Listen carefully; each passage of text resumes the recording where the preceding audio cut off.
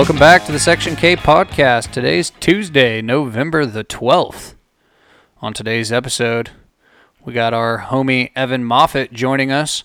Colburn Blue Larson on Skype call. Hey, hey. What's up? Cody Headland's up in Oklahoma City at the AQHA World Show.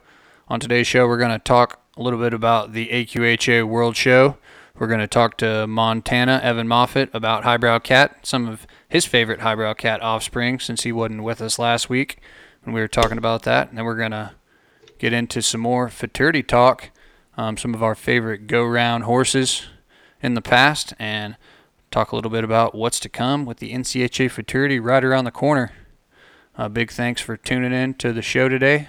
Sit back, relax, and enjoy today's episode of the Section K podcast. This episode is brought to you by Brazos Valley Stallion Station. The roster of stallions at Brazos Valley Stallion Station, located in Stephenville, Texas, is shaping the performance horse world with its unique stallions representing the cutting, cowhorse, roping, and barrel racing industries. The skill and experience of the entire staff and the one-of-a-kind facility provide a vital center to ensure your breeding success. For a complete listing of stallions and more information, visit BrazosValleyStallionStation.com or like their page on Facebook, Brazos Valley Stallion Station, LP. So, Monty, the feedback in Missouri on your podcast, it was pretty good, huh? Pretty solid. Really, really strong Missouri base right here. I mean, these people were pretty pumped. A lot of people had just heard about it through the family and everything through there. And but yeah, it had a whole pretty big boost from Missouri. People wanting in and all that. So they listened and they loved it. People, people who don't even know about the Cutting or the Section K are now people who are following your Facebook page and doing all that. So that's pretty cool. Montana, I am happy to be a part of making you famous. Well, I appreciate it. Nothing like a little 15 minutes of fame. I think it was longer than 15 minutes. Well, hopefully just some people that didn't know what Monty's been up to got some good insight on his employer here over the last, 6 years? Isn't that what you said on the podcast? Yeah, 6 years in January. Kind of have an idea. Maybe they went back and listened to some of our older episodes or some of our older interviews and learned something about cutting or learned something about somebody that's in cutting. So I thought that was pretty cool. With Cody being gone, we had told the people that our man Montana was going to be joining us for some more episodes. So we figured with Headland up at the AQHA World Show, we would bring you on. And last week we got to talking about some highbrow cats and just what a legacy highbrow cat left on the performance horse world. And I got to thinking, you've been around one of the best cat Gildens, I feel like, and I'm sure you're pretty partial to old Crawford, but other than that one, and specifically that one, what are some other highbrow cat offsprings, and kind of what were your thoughts on highbrow cat passing on? Man, I tell you, with highbrow cat, he's a true legend in our sport. I mean, he's made his mark as deep as any horse since Doc Bar. There was a time where Doc Bar was king, and then after that, we've had a lot of really, really great horses come through, but then all of a sudden here come highbrow cat, who had changed the entire industry, in my opinion. He was siren horses that were doing things before their time and is still today. You know, some people tell us that we got to move forward with the industry and keep breeding new horses, but the thing about highbrow cat is he's still breeding horses doing things that are competitive today that were 20 years ago when he was siren horses. So a horse like that, in my opinion, even though he's gone now, will continue to sire great horses for time to come, you know. They're trainable. They fit any program. That's why they've won the $84 million, because any sort of style can take a highbrow cat and train one. And that's like being around the Hebia cat, the horse we call Crawford there at Terrence. I feel like anybody can get along with him, no matter what you're wanting to do. He could be a jam-up horse in any discipline because of the mind and the ability. They're tremendous horses, and obviously, Taryn, he won 401,000 on him, and just a tremendous horse. Their minds are right. They're trainable. They can do anything. Yeah, another one over there that you guys had some success on was HR Cat Starlight for EJ Huntley, and that was another just bright-eyed, just fun-looking horse, and just a great overall horse that I love to watch show. Yeah, another great Gildan highbrow cat, and kind of something cool right there. The Hebia cat, he won 401,000. HR Cat Starlight, he's won a little over 250,000. And something I was thinking about on the highbrow cats is, that horse has crossed good on so many different mare lines.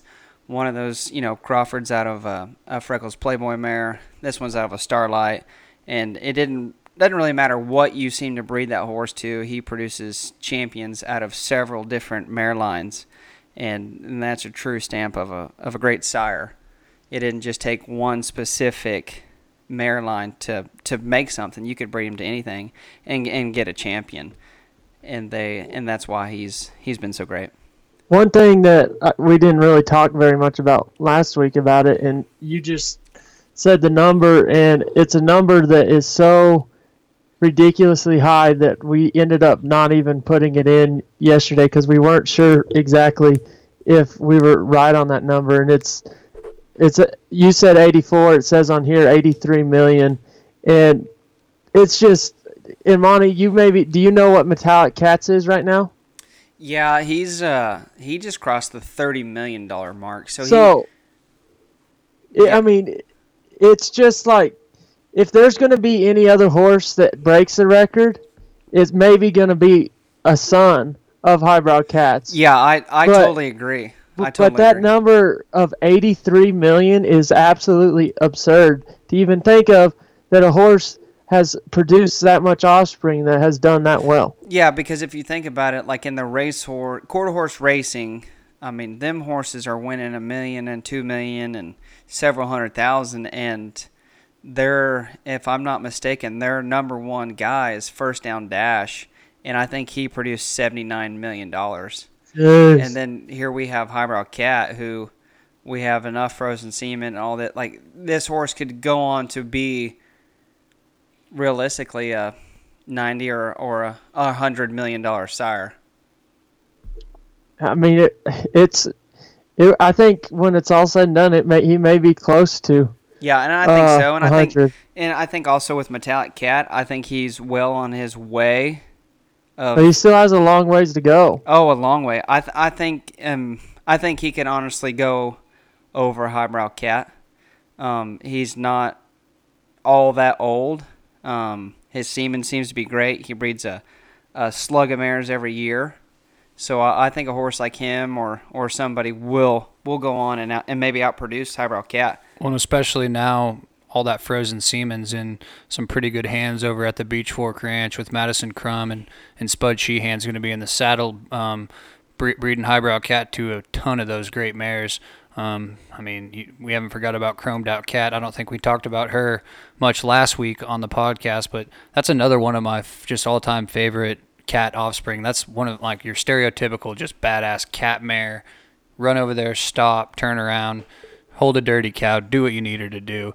But I feel like you could be seeing Highbrow Cats winning a whole lot more money, especially now that Madison and the folks over at the Beech Fork Ranch are going to be breeding Highbrow Cat to some of those really good mares. So well, and just another thing to add to that is, I mean, to look at it right now, it seems, I mean, Metallic Cat that's where a lot of people want to breed their horses to.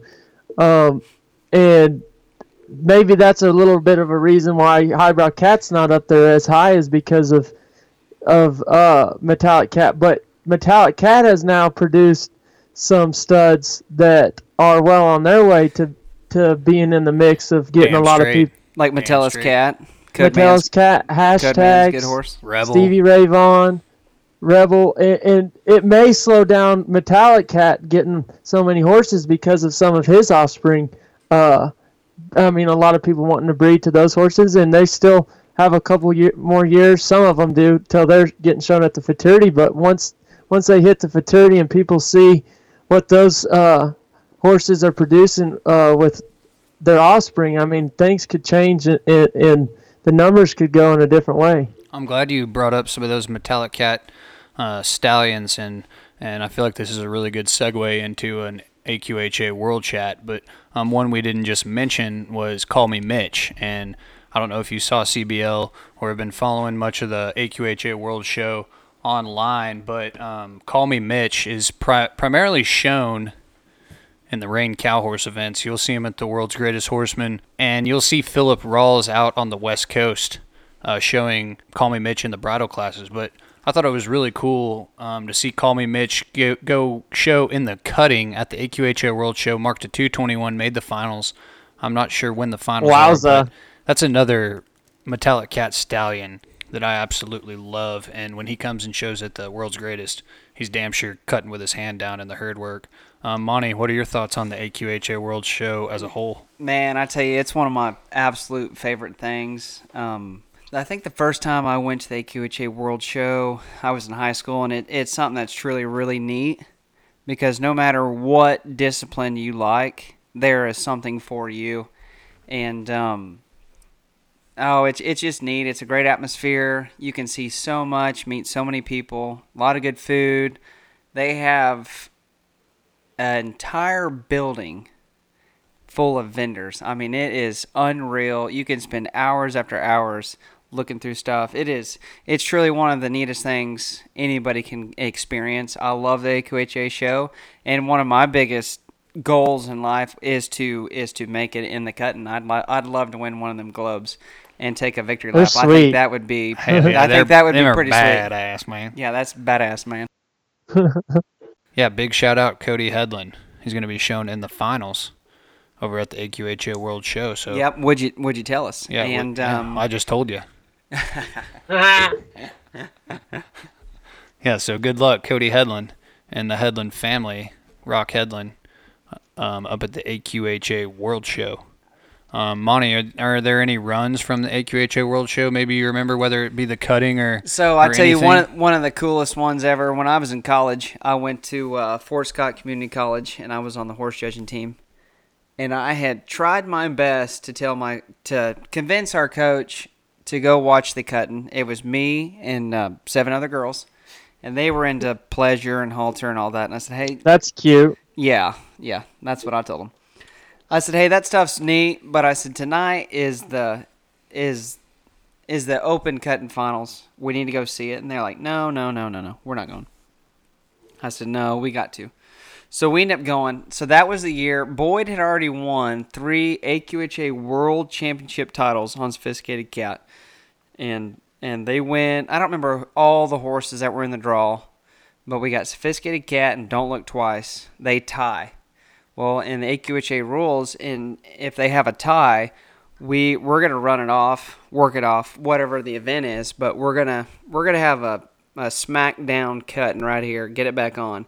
And that was really neat, because Boyd and Phil on the Don't Look Twice had spectacular runs, and Phil ended up winning. But I didn't judge, but in my opinion, I thought Boyd had it in just the finals. I thought he smoked him, but a horse to win that 3 years in a row. And then I remember just a couple years ago, Cody Headland, he won on Metellus Cat. And the cool thing to me about the AQHA is if you win your event, you automatically get a free invitation back to the World Show. So you don't have to qualify. So like when he won the junior cutting on Metellus Cat, he got an invite back the next year. So Boyd, he cut for free for 4 years up there. He never had to go to those smaller weekend show type qualifiers to qualify for the AQHA World Show. You just it's get like winning a green jacket, and you just get to come back next year. See y'all next year. Thanks for coming to my show. Yeah, I thought the AQHA World Show, it looked cool. I hadn't been up there yet, but I thought it was pretty funny. Codeman had sent me a Snapchat earlier. He was trotting around out there. I think it's where they had the flag and stuff during the non-pro cutting when they had that event there, and there was just a pleasure person just lunging around. So I feel like probably everywhere you go, you're going to see different types of horses and come in contact with different people. So I think that's another super cool part about the AQHA World Show that you mentioned. Yeah, it's pretty neat. Colburn, have you ever been up there? No, sir, I have not. But something a little similar to it. What's the show in Columbus, Ohio? What's the name? The Is it Congress? Yes, sir. AQHA Quarter Horse Congress. That's another really pretty cool neat. Event. Yeah, it is really cool. The year that Tatum hauled Easy-E in the Open, went up there, and there's an outside pin, which it's covered, but it's a loping pin for reiners and cutters. So all the cutters are loping the same direction, and all the reiners are going every other direction. It's just a cluster of people going in and out. So that was one thing that was a little weird for me to see, because I mean, all of us that ride cutting horses, I think that's kind of one of the basic things you learn early on, is you go the same direction as everybody else. Yeah, those reiners, they'll be swapping directions. Oh, they'll be loping, every spinning, which way, doing this, doing swapping that. leads. You're loping left, then next thing you know, you're loping right. So I thought that was pretty cool. CBL. One cool thing about the Congress, went there in college with my horse judging team again, and that was probably the neatest thing of being on part of that team was going to all these AQHA shows. But one thing that I enjoyed about the Congress the most and has stuck with me, and I'd love to go back just for this one reason, was they seriously have the very best fried bologna sandwich that you can get. And I mean, that's awful. An acquired taste. It is phenomenal. Sounds and I would drive all the way back out there just for that sandwich. Monty, he's got a very eccentric palate. I'll just say that. He's a contra boy. I'm a connoisseur of fine foods. CBO, we've been talking about some of our favorite mounts, and I think the people saw during the summer show a glimpse of the great mare Little Wilma. Your family unfortunately lost Little Wilma here. Was it last week? 2 weeks ago? No, it was last week. I think it was Tuesday or Wednesday. Yeah, no, sorry to hear that, man. I know just one of my first memories of you is hearing that mare's name, whether it was you showing her in the youth at Graham or Silverado, or anytime you came down to Texas. And then, I mean, there for a while you guys were showing babies out of her too. So, yeah, talk a little about Little Wilma and kind of what she meant to y'all's family. Yeah, I mean, it's really kind of hard to put in words what she actually meant to my family. And, you know, I actually didn't get to show her just a whole lot. My mom, Wilma Larson, she actually won a majority of the money she won. And I showed her in the youth, but, you know, we went down the bloodlines with a sire, Wilsonsville Freckles, which is the son of Freckles Playboy. And before we even bought the stud, this horse, Little Wilma, my parents bought her. And really the only reason why they even looked at the horse was because they seen her name and thought it was funny, because my mom's name is Wilma. And my parents ended up buying Little Wilma when she was 5. We retired her when she was, I don't know, 7 or 8 years old, and then she kind of just became a broodmare because she had some soundness issues. But I mean, just for someone like me that's grown up in cutting, and for example, Caden, when you started learning to show, what were you, 16, 17 years old? Yeah, 15, 16, yeah, right there. So, you know, a lot of the trial and error for me learning was when I was at such a young age where really it didn't even matter when I did bad or anything. And so that horse was at a point in time when I got to show her where I wanted to do good, but I mean, I had no idea what I was doing. And at the time, you start doing good and you kind of think that you're the one that is contributing to it, but you look back on it now and you get more experience in life, and she is a contributing factor of why I still am showing today. And I mean, when I showed her, I mean, it was her taking over every single time. And I mean, I didn't even actually get to show her, but probably, I don't know, I wouldn't say any more than 15 to 20 times.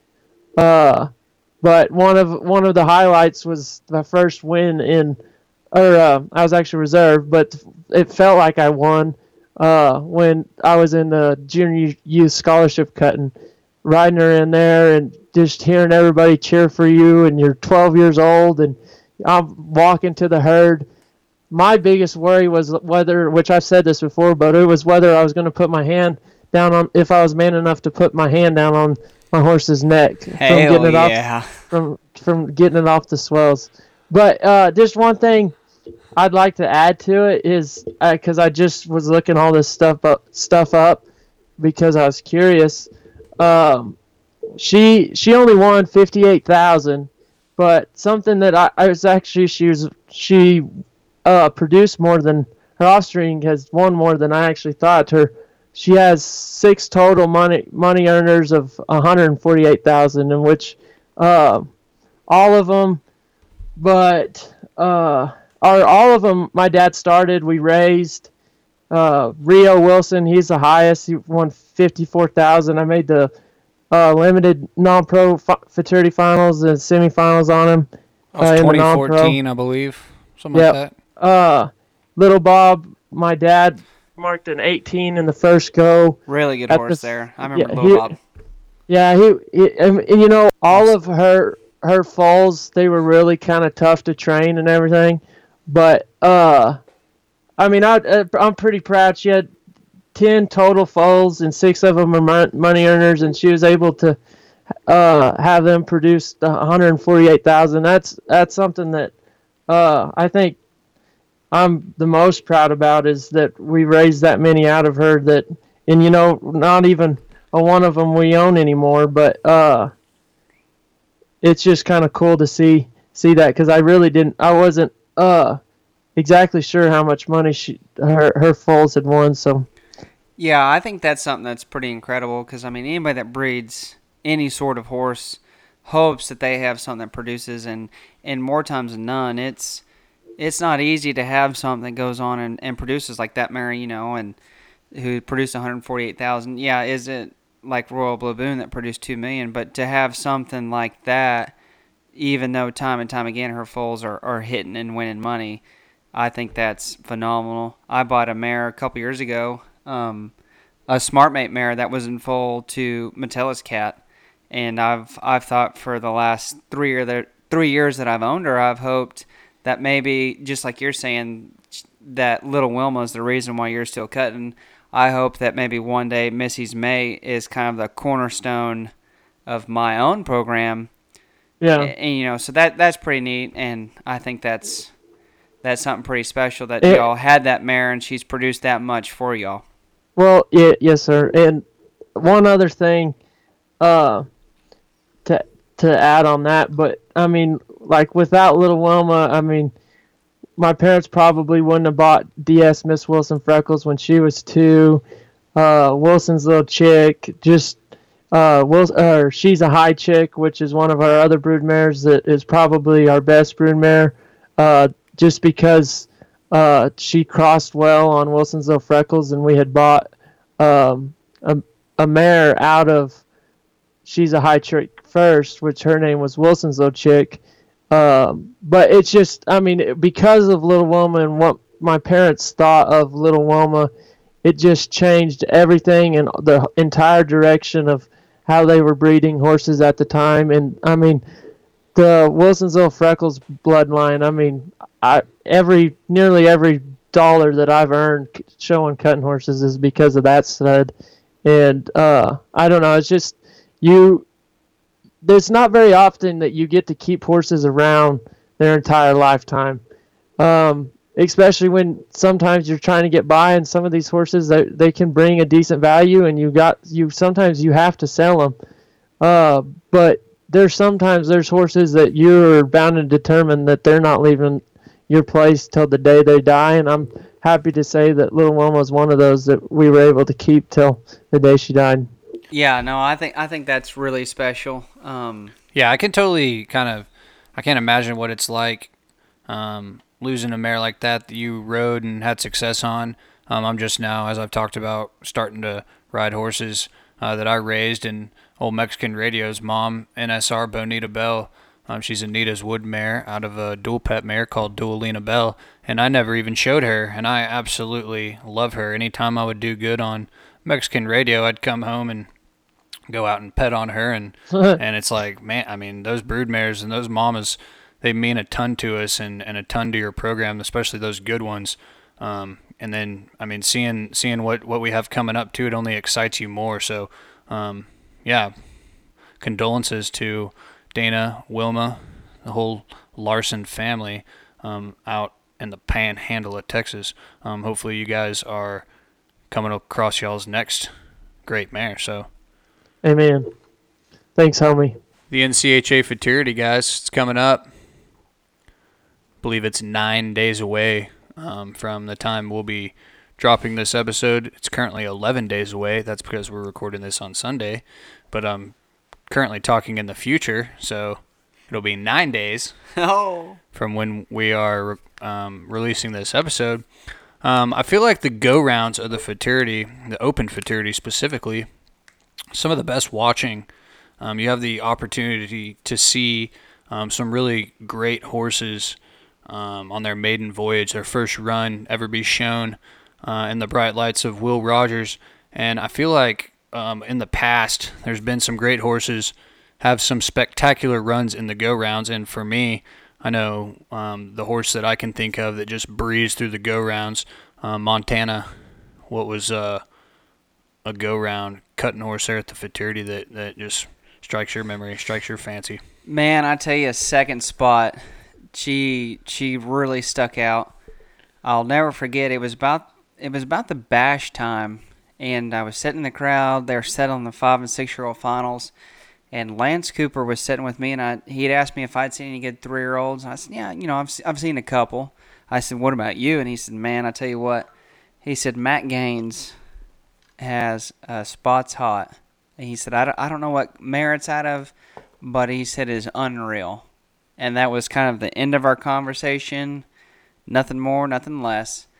And here in a couple weeks, I got to looking through the draw, and I see Matt Gaines on a mare named Second Spot. And I thought, I want to be in there and see this. And I thought, so I go in there and I see him show her, and I think, wow, like that horse right there can win this whole deal. He kind of cruised through. I don't remember what he marked, but it was 18.5, 19.5, 20, somewhere in there. But just a very strong, dominant horse.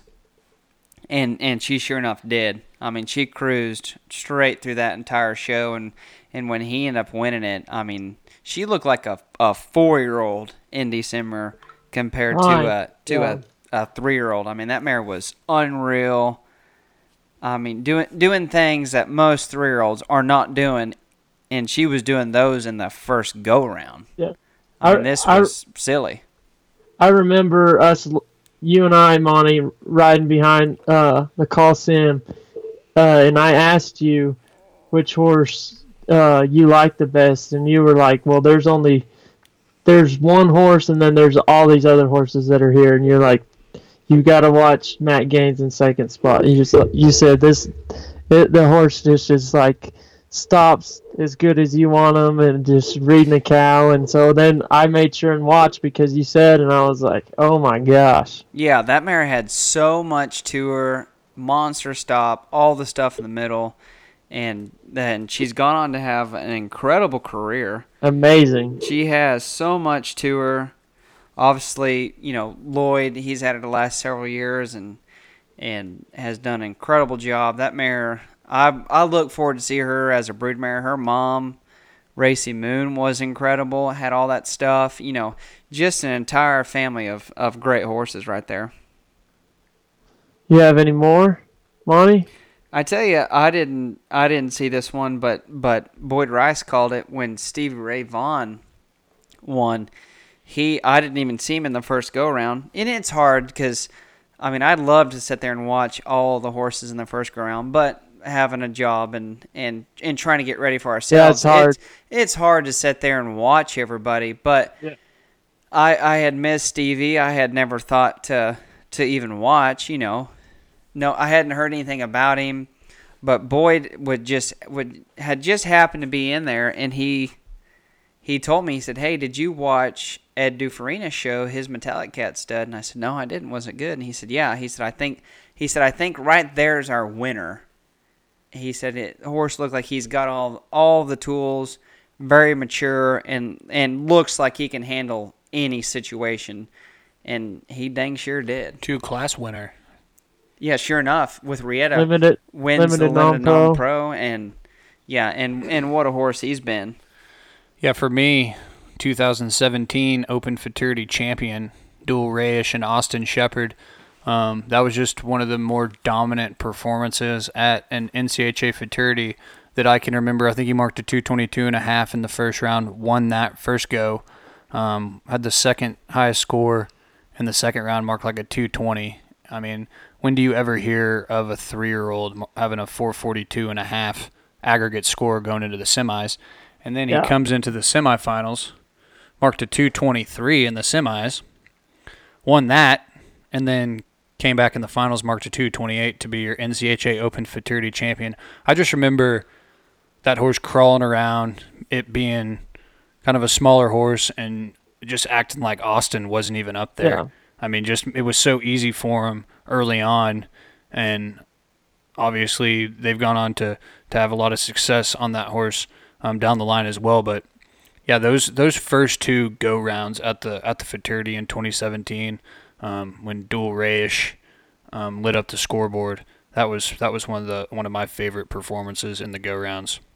What about you, CBL? Which horses have stuck out to you? Well, hold on, Monty. I have a little response to K-Rudd.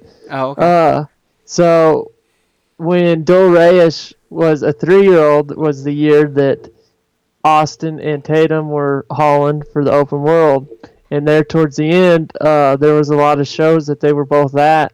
And specifically in Batesville, Mississippi, they would have some pre-works, just them two, in the mornings before the show started or whatnot. And I remember watching Dual Rayish and then especially comparing them to my 3-year-old that I had that year.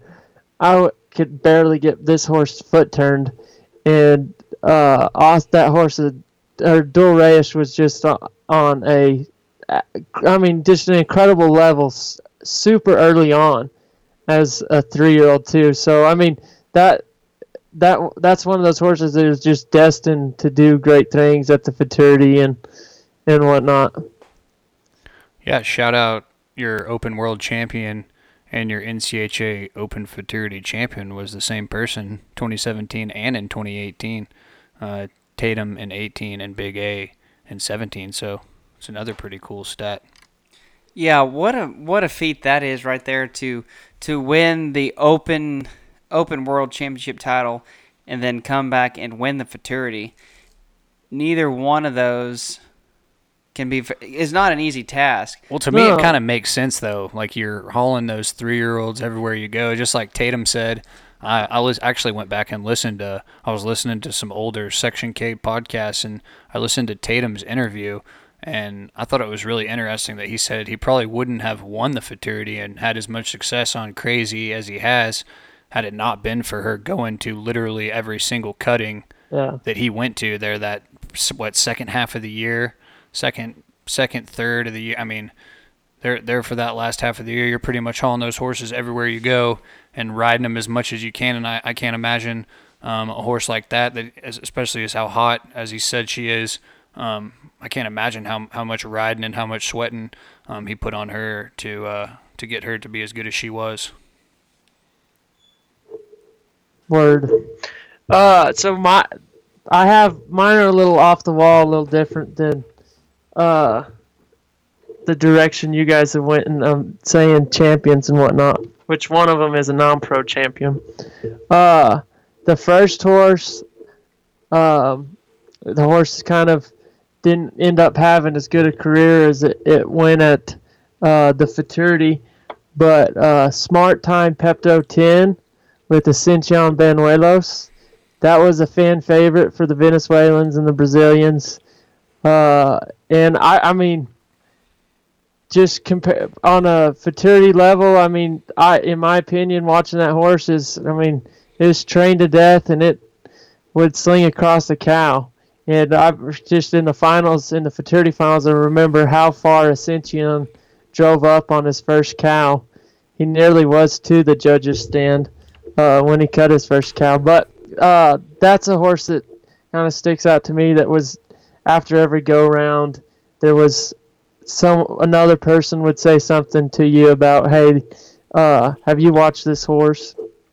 And the other one is Junie Wood, and kind of probably for completely different reasons than like how we're saying all these other horses. Is in the Open, I believe maybe in the second go, got ran over, and then Craig Crumpler showed her in the non-pro, and I mean he barely survived in the first and second go, but I watched her in the second go, and there was, I want to say it was on a second cow, there was just this time where the cow attacked her in a way where she was facing one way, and how this cow ran at her was from her shoulder to just directly to her tail.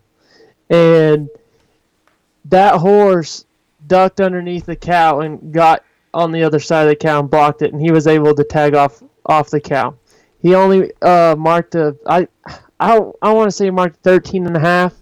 I think he didn't have a huge combined score, but I went back to the stalls and I told my mom, I was like, I don't care what he marked, I don't care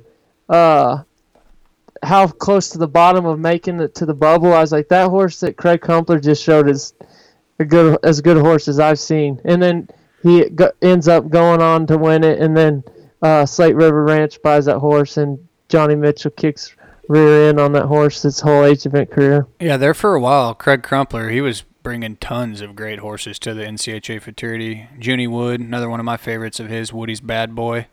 You're another non-pro Futurity champion. The Crumplers, they'd always have some good ones there at the Futurity. So one that we can't let slide past just because of the outrageous first round score is Clint Allen and Special New Kitty. It's pretty unheard of to have you go down there in the first go in the Open and you're marking a 227, or was that the correct score? It was up there. I think that's right. Legit 76 is pretty much across the board. First go crazy. Round of the NCHA Futurity on a 3-year-old. I mean, that's just insane. Yeah, I mean, if you're marking a 18, 19 in that first go round, you're on a damn good horse. Yeah, you're more than on cloud 9. Yeah. Yeah.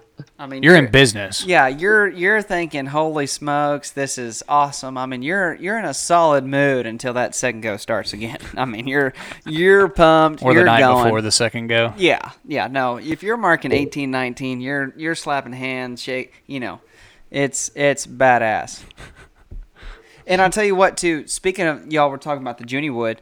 I'm more than certain her very first 3-year-old this year. I'm pretty sure. I hate to speak too soon, but I'm very sure that Johnny is showing a metallic cat out of her this year. So that's exciting. That's very exciting. Wowzer!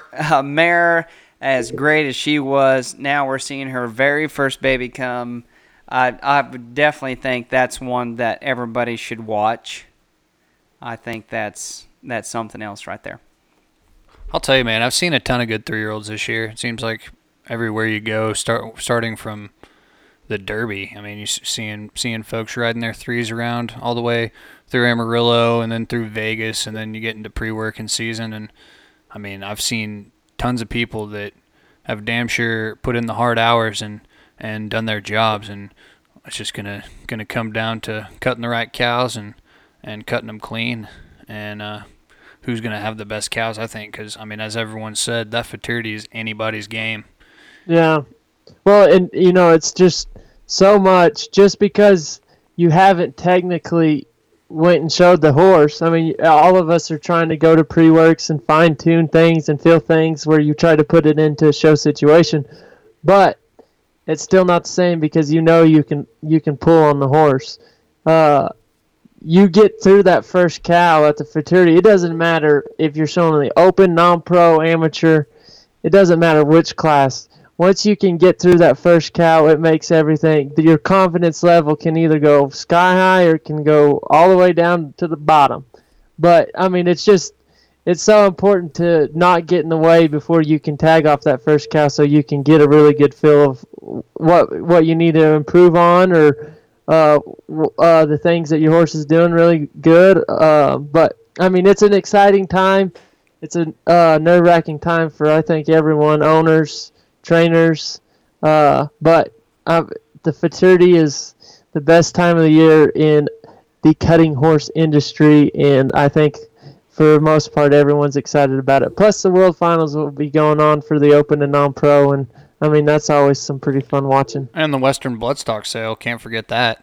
A 2-year-old sale, another good place to go find you a good yearling, whether you want to find your next aged event finalist or aged event champion, or if you're into doing some horse trading. I know there's some money to be made up there at the Western Bloodstock, buying colts up there, so be sure to not miss out on the Western Bloodstock sales too. Yeah, it's definitely a very exciting time between all the go-rounds of the futurity, the Western Bloodstock sale. There is something for everybody to buy there, and then also the World Finals. So the whole show is exciting, whether you want to come watch the futurity finals, watch the horses sale, or watch these open and non-pro horses cut up, and then also every other class in the NCHA weekend cutting class. There is something for everybody to watch, and if you're not having a good time, then you're probably not into cutting.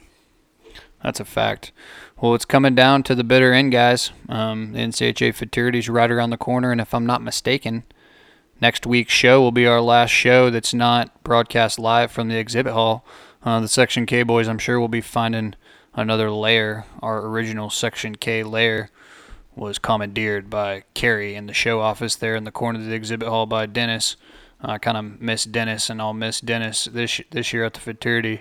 Be sure to go by Dennis's booth too while you're there. But I think we have also a pretty detailed list of folks that people have emailed us or sent us a message on Facebook or Instagram that we are going to try and sit down with during the futurity. So hopefully we are releasing some good interviews and accumulating some fantastic interviews to release during and after the futurity. So big thanks to all those that sent in recommendations and people they thought that we should interview.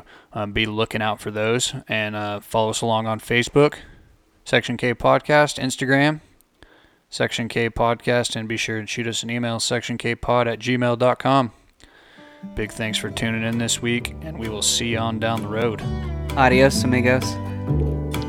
Bye.